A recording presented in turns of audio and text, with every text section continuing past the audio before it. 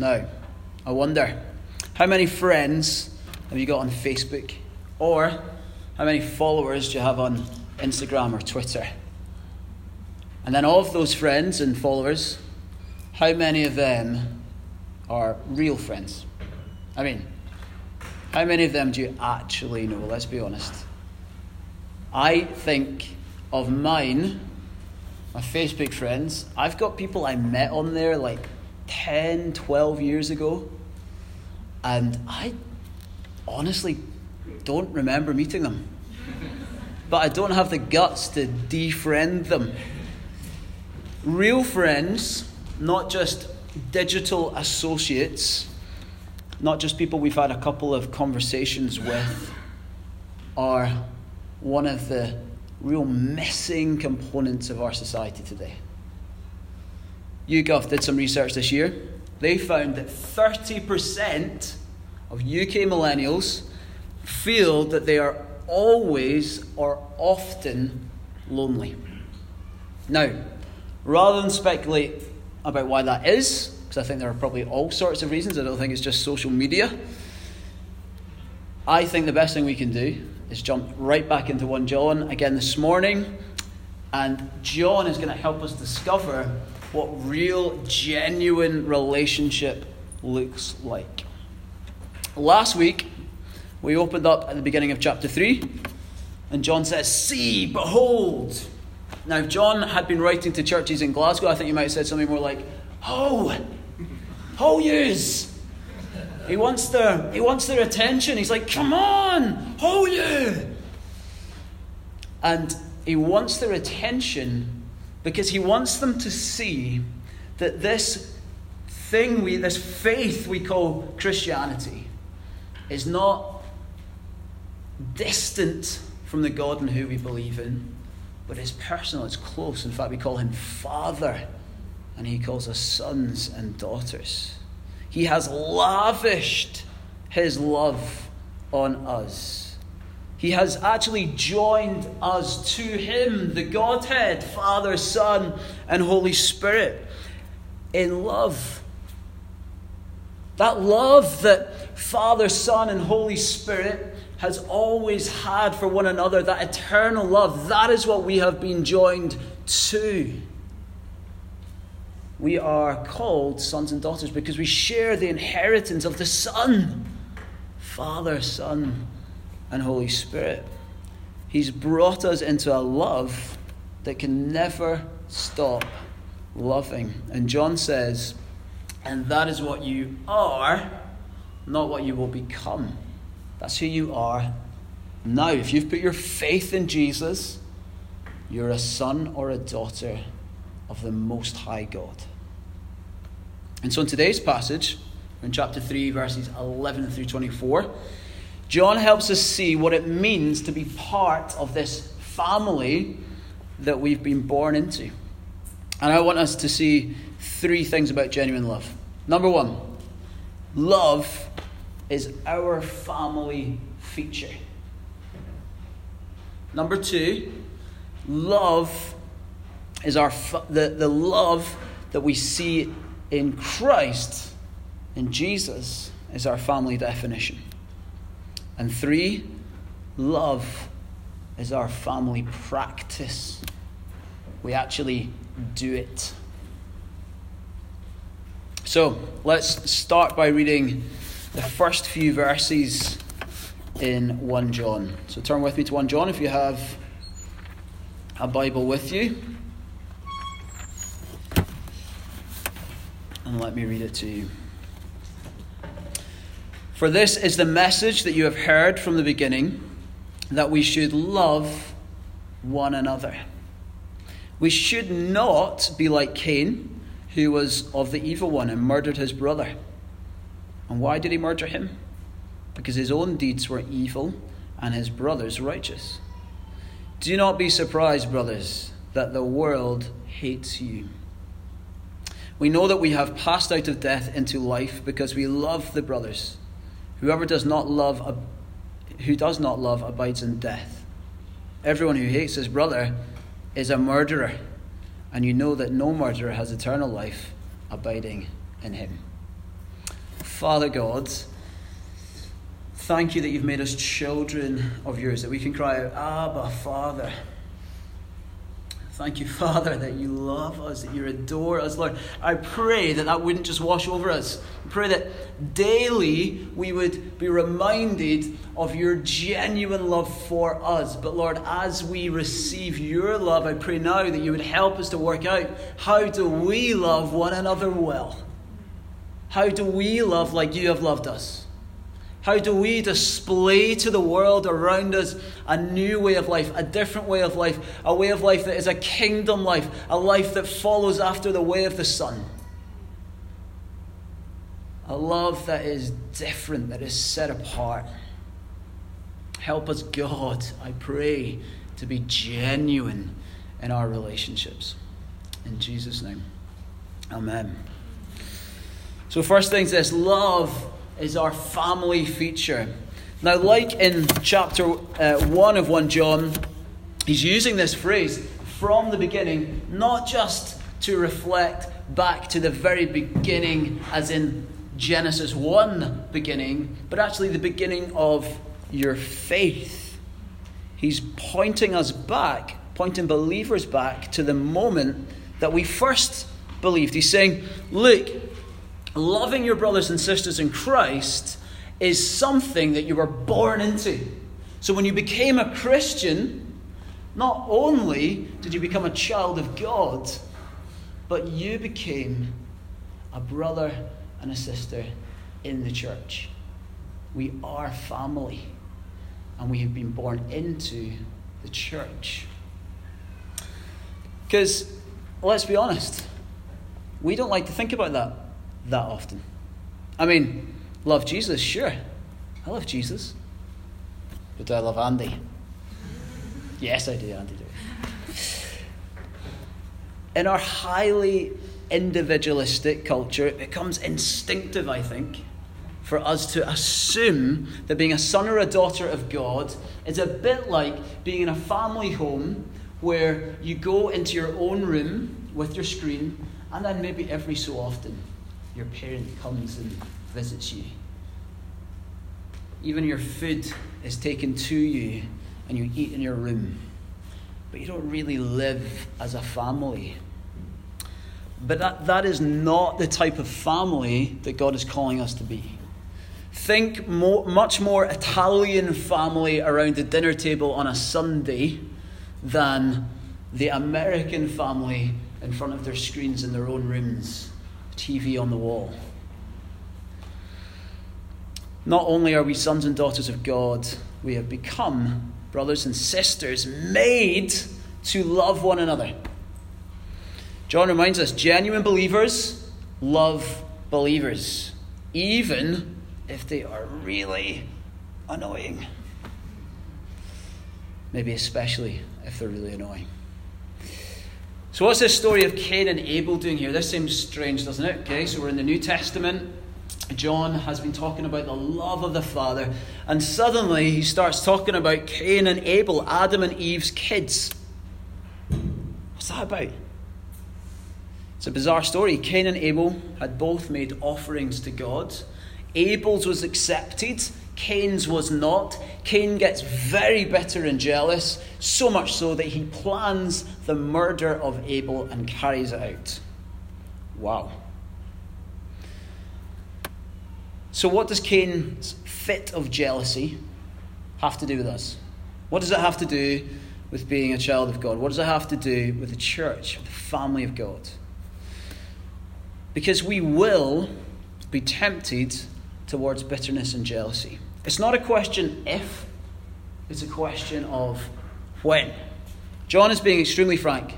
If you choose to remain in bitterness towards another family member within the church, you do not take part in eternal life and the life that God has gifted you as a child of God. You actually take part in the death passed down from generation to generation from the sin of Adam.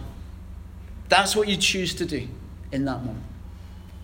You don't live out your new status given in God as a child of God. You live out your old life. Last week we saw people being baptized, and we said when they went down, it symbolized that they died to their old life and they were raised to new life. Well, to remain in bitterness towards a brother or a sister, John says, is like remaining in the grave, like remaining in that old life of death. It stinks. And he wants you to be fragrant with glorious, resurrected, new life. Cain chose to dwell in bitterness at his brother's success. We are called to celebrate each other's successes.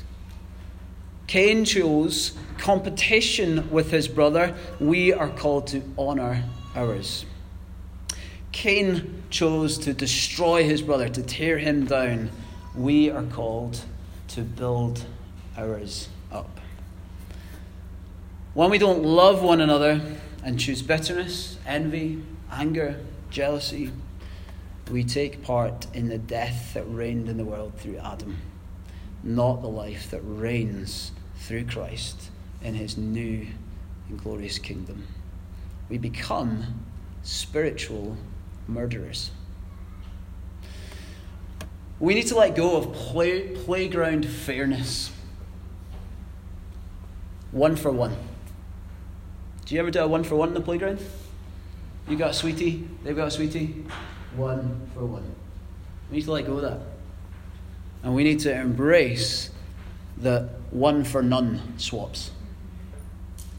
We need to be willing to give away and not receive. Jesus said they will know you by your love for one another. There are lots of things that churches want to be known for. Not often enough is it their love for one another. Some want to be known for great worship. Some want to be known for solid Bible teaching. Some want to be known for serving the poor. Some want to be known for a vibrant kids ministry or youth group. Some want to be known for their coffee.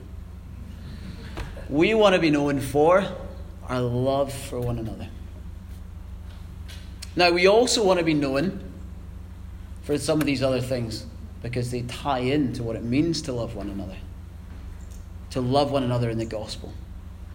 But primarily, to the world around us, we want to be known for our love for one another that reflects the love of Jesus. They'll know we're all about Jesus because we love each other. They'll know we're all about Jesus because we can't stop talking about him and we can't stop trying to be like him. That love is not just pie in the sky. It's not a definition that we just come up with. The kind of love that we are talking about is one that has been done perfectly. Verse 16. By this we know love, that he laid down his life for us, and we ought to lay down our lives for the brothers. By the way, when we talk about brothers from the ESV in this passage, we're talking about brothers and sisters. Okay? Just want to make that very clear. Brothers and sisters. Our second point, love is our family definition. Our family, the church, has a distinct and radical definition for love, and his name is Jesus. So as he said, right, the shepherd lays down his life for his sheep. Or when he said, my command is this, love each other as I have loved you. Greater love has no one than this, to lay down one's life for one's friends. You are my friends if you do what I command. If we want to love one another, we've got to get really familiar with the way in which God loves us.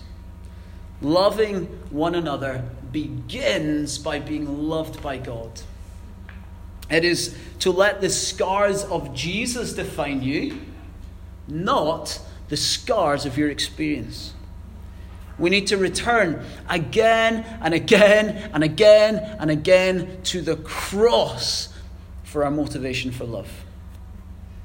Our friend on the 17th, who's coming on the 17th, Donnie Griggs, he talks about how two people don't make a whole person. It's our security in the love of God that will help us, will allow us to truly love one another. If we come to one another looking to be fulfilled by each other, rather than fulfilled in the love of God and then going to one another, what we will find is that two broken people just continually mess each other up. Now, we are broken people, but we've got to be broken people who keep looking back to Jesus and to his love again and again and again. We mustn't tire of that. That needs to be at the heart of who we are. Continually humbling ourselves before the cross and saying, Jesus, I need your love. I need the love of the Father that I experience through you, that I can know, that I know is certain, that I am a child of God because of what you did at the cross. And we need to keep going back there. Keep humbling ourselves if we want to love one another. And actually that begins by recognizing how awful we were before Jesus rescued us from ourselves. You know, each of us had positioned ourselves as an enemy of God. Each of us were interested in our own wants and desires and not interested in the jealous love of God for us. You thought you knew better, but you were no better than this murderer Cain. But God, rich in mercy and abounding in love, pursued you all the way to the cross. God himself, the Word who was in the beginning and was with the Word and was the Word, God himself came on this loving mission to save you that he knew would lead to the cross, where he was poured out like a drink offering as his blood poured out of him at this brutal death at the hands of Roman executioners on a cross. He laid himself down for you. That's what took him there. The Godhead, perfectly united as one in love, made a plan to bring you into the same love that he has always enjoyed. God the Son died for you. And now you're God's son or daughter. You're a friend of God. He died so you would be with him forever. He loves being with you. Do you know that? Do you know that God loves being with you? Do you? Do you really know that? I think a lot of the time we act as if we don't. He loves being with you. He pursued friendship with you with such passion that he would die for you. He loves you. He adores you. How does that compare to friendship on Facebook? What a friend we have in Jesus. And now that we've reminded ourselves of this love, I want you to think of someone you have struggled with in church life. Perhaps in this church, perhaps in a previous church. Someone you may even have felt bitterness towards, still do maybe. Maybe it's partly why you're here, why you're not at another church. Someone whose name, when it comes up, it makes you want to retract, it makes you want to hide. When they approach you, you don't want to speak to them. It makes your heart sink. Think about them for a moment. Or maybe just think about someone you struggle with. You struggle chatting to them, struggle the idea of loving them, struggle with the idea of laying yourself down for them. Listen, not only does God adore you, but he adores that person. All that I just described that God did for you, he also did for that person. If that is still really uncomfortable to you, you need to look closer at what God has done for you. How far you had drifted from God and how much God still loved you. That is the love that should inform how we work out church family life. Well, Ian, I came here for a few nice songs, a cheery message. Tell us some nice stories. The church is a radical place to be. If we have the guts to be who we are, to be the sons and daughters of God who love one another by this definition, Christ crucified, we will be joining with the greatest revolution that has ever taken place and ever will. That kind of friendship, that kind of brotherly affection, that kind of family love, brothers and sisters joining together, and that kind of Christ-centered going to the cross again and again and again and denying ourselves for the sake of others, that kind of love is exactly the kind of love that this generation especially, particularly needs. Individualism has trained us to assert our own way, especially when we are challenged. Consumerism has taught us that we always have the right to more choice. When you apply that to relationships, that often means that we never get deep enough with anyone because we bail out when it's hard to really enjoy the benefits of genuine relationship, genuine friendship.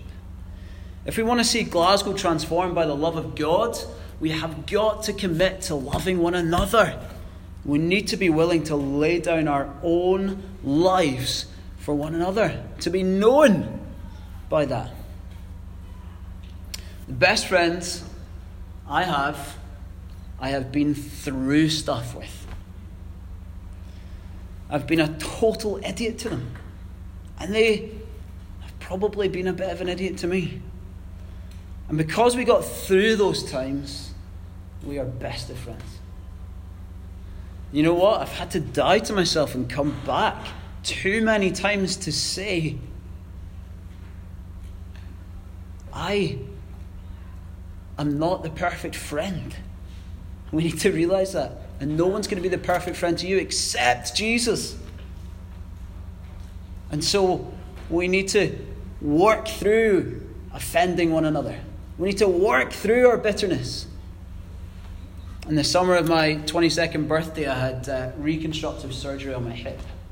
I was feeling a bit down about it all. I was like a really active guy. I was always playing sport. And then for 6 weeks, I had to be bedridden. I wasn't allowed to put any weight on my hip. And Mum and Dad went on holiday. They were doing a brilliant job of looking after me and dealing with my melancholy. And one of my best mates came around for a week.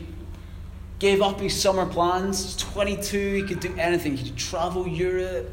He could go to he could have done something really exciting. Gone and done Camp America or whatever. He gave up his week and came and looked after me. And I was a grump. I was a nightmare to be around. He would bring me through juice. And I'd be sitting in my bed thinking, it's taking him so long to make a juice. And he would come in and the juice would be too strong. Or it wouldn't be strong enough. And I'd say, take that back. That's too strong. That's not strong enough. It's embarrassing to say. He took me for a job interview. He helped carry me into the car. And then, this is so embarrassing, I can't believe I'm about to tell you this. I felt like I'd be too peely-wally to get the job. And so I decided that I would go and get a sunbed. And I said, Bezza, you'll need to help me do this. And so he took me in, carried me in, helped me into the sunbed, helped me undress. And I was still an idiot to him all week. But we've been through stuff, so we're best of friends. We need to be willing to forgive one another. We need to be willing to say, you're an idiot. In a gentle, loving way. Genuinely. We need to be willing to forgive one another. We need to be willing to allow our friendship sometimes to be one way. We need to allow ourselves to die to our own wants and needs in the relationship. And then we'll be known for our love for one another. Proverbs 18:24 says this: a man of many companions may come to ruin, but there is a friend who sticks closer than a brother. That's the kind of stuff we want, isn't it? That's the kind of relationship we need to prioritize. We need to prefer one another, starting by turning up. That might mean sacrificing some of the things that you love to be a Grace Community, to be here on a Sunday, to spend time together. This stuff can sound really great to talk about. When it comes down to it, it means you have to give stuff up. If we really want to make this work, if we really want Glasgow Grace to have a genuine gospel impact in this city, we need to be willing to give up some of the worldly pleasures that we enjoy. And we need to be able to prioritize our relationships with one another. We need to be willing to go the long and hard road together for the sake of the gospel. Last thing, love is a family practice. Let me read out verses 17 through 24. But if anyone has the world's goods and sees his brother in need, yet closes his heart against him, how does God's love abide in him? Little children, let us not love in word or talk, but in deed and in truth. By this we shall know that we are of the truth, and reassure our heart before him. For whenever our heart condemns us, God is greater than our heart, and he knows everything. Beloved, if our heart does not condemn us, we have confidence before God. And whenever we ask, we receive from him, because we keep his commandments and do what pleases him. And this is his commandment, that we believe in the name of his Son, Jesus Christ, and love one another just as he has commanded us. Whoever keeps his commandments abides in God, and God in him. And by this we know that he abides in us, by the Spirit whom he has given us. Putting this into practice as the family of God is really practical. It's down to earth. It's not just a theory about love. It's love lived out. It's seen and it's heard and it's felt. It's given and it's received. There are just a couple of things I want to draw out from this passage. We could spend hours in this passage. But let me just draw out a couple of things. In verse 17, John talks about open hearts. Now, the way that John describes open hearts in verse 17 reminds me of something that Moses says in Deuteronomy 15. He's noticed a problem. The closer that the people get to the year of Jubilee, the 7th year, where debt was cancelled and goods shared out, people were holding back their generosity. They were closing their hearts to one another instead of being generous to one another. And Moses calls the Israelites to provide for one another without tight-fistedness or a grudging heart. Jesus took it further. He said, love your enemies and do good and lend, expecting nothing in return, and your reward will be great, and you will be sons of the Most High. When I was living in England, I was constantly getting jokes about being a mean Scot. And I hate to say it, but there's probably a little bit of truth to it. Guys, we need to be known for generosity, not for mean-spiritedness. We need to be known for people as people who are willing to give out without receiving. We need to not be the guy patting his pockets at the bar, or who's been for a coffee with someone the time before they remember they've paid, and so they're waiting for the other person to pay. Just pay. Just be generous. If Jesus can go to the cross for you, you can pay for an extra coffee. Jesus is Lord, and we want that to be demonstrated in the way that we live. Trusting in him, trusting in his generosity. Second thing I want us to see is in verse 18. This is action, not just words. It is easy for me to put together something like that. Pursuing love, truth, and unity for God's glory and Glasgow's good. That sounds good, I think. You think that sounds good? But is it being done? Are we doing it? Is that our action? And I think as a church plant, we're at a kind of critical phase where we've gathered together, we've kind of laid out some vision, and that will build, but we've got to really press into living this out. And I think we're seeing little glimpses of that, and I'm so excited about it. But I want to see so much more. I'd like us to go deeper with one another. I'd like us to really sacrifice for one another. I'd love it if this love that we're talking about was displayed in the things we actually do. Have you noticed someone has been down lately? Have you noticed someone hasn't been turning up to Grace Community or contributing to their Grace Bible reading? Can I urge you to live up to the first word in just about everything that we do? Grace. Extend grace to people. Don't go in with judgments immediately, but go in with love and grace. Find out what's really going on, what's behind that. Don't just write people off, but go and spend time listening to them, trying to get to know what's going on in their hearts and their lives. We're not going to be able to do it for everyone. It's one of the things that I've struggled with as we've grown. I've realised, man, we need loads of people doing this. This can't be just 3 or 4 people. This has to be everyone looking out for one another, really loving one another. If we want to take this seriously, to be a radical community of self-sacrificing love, we need to all free up time to live shared lives, to be committed to fellowship, like that very first church in Jerusalem. The last thing I want us to see here is prayer. Verses 21 to 22. Now this is something you could miss on first read. But John is showing us that prayer is at the heart of family practice. As we love one another, we are building one another up in God, helping one another to abide in Christ and obey his commands, verse 22.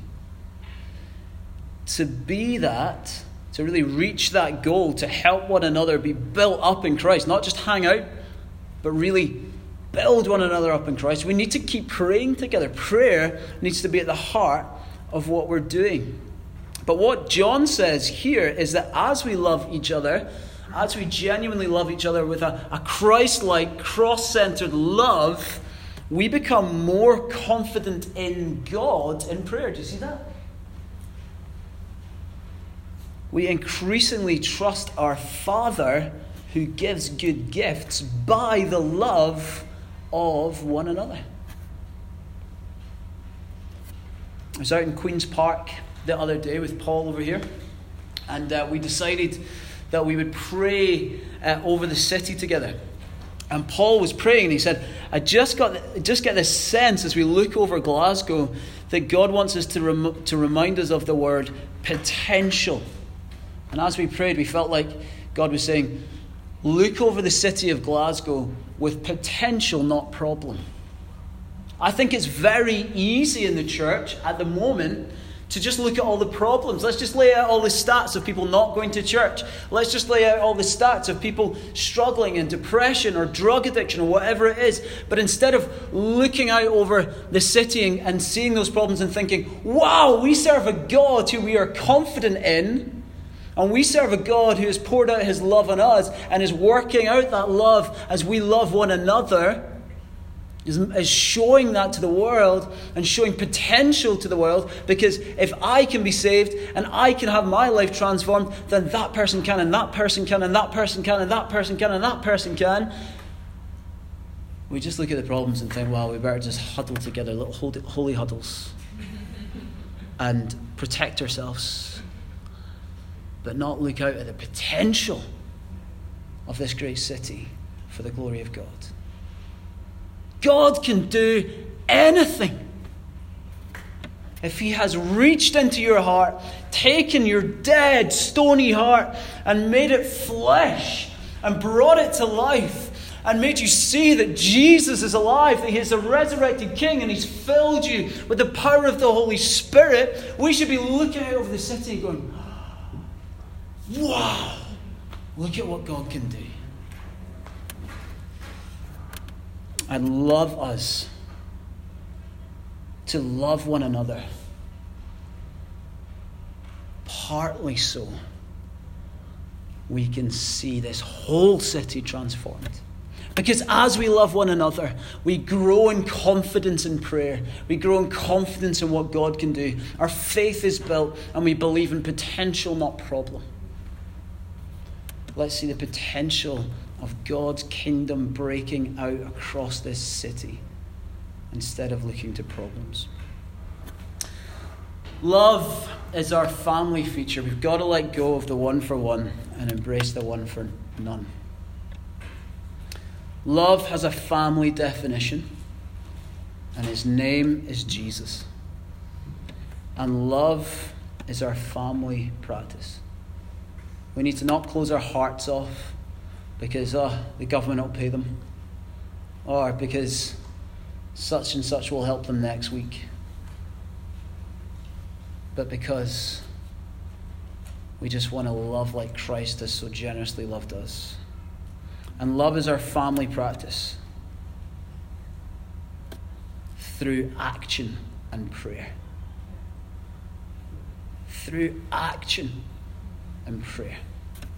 Lord God, we don't want to be the type of Christians who just hide in our homes and don't deal with our bitterness and don't really come to the foot of the cross again and again and again. We want to be the Christians who deal with the hard stuff, who go the long road with one another, who are willing to be friends to people who have hurt us. And Lord, we know that we can only do that as we look to you, Jesus, as we look to the way in which we have hurt you, but you have still embraced us and loved us and died for us. And so, God, I pray for radical love for one another in this church. I pray for radical love for one another in all the churches of Glasgow. We pray, Father, that churches wouldn't be divided. They'd be unified in this city. And Lord, we pray that individual churches, that we'd be able to work together with other churches for your glory and Glasgow's good. Unify this city. Unify your people. Help us to love one another, to love like you have loved us. In your glorious name, Jesus.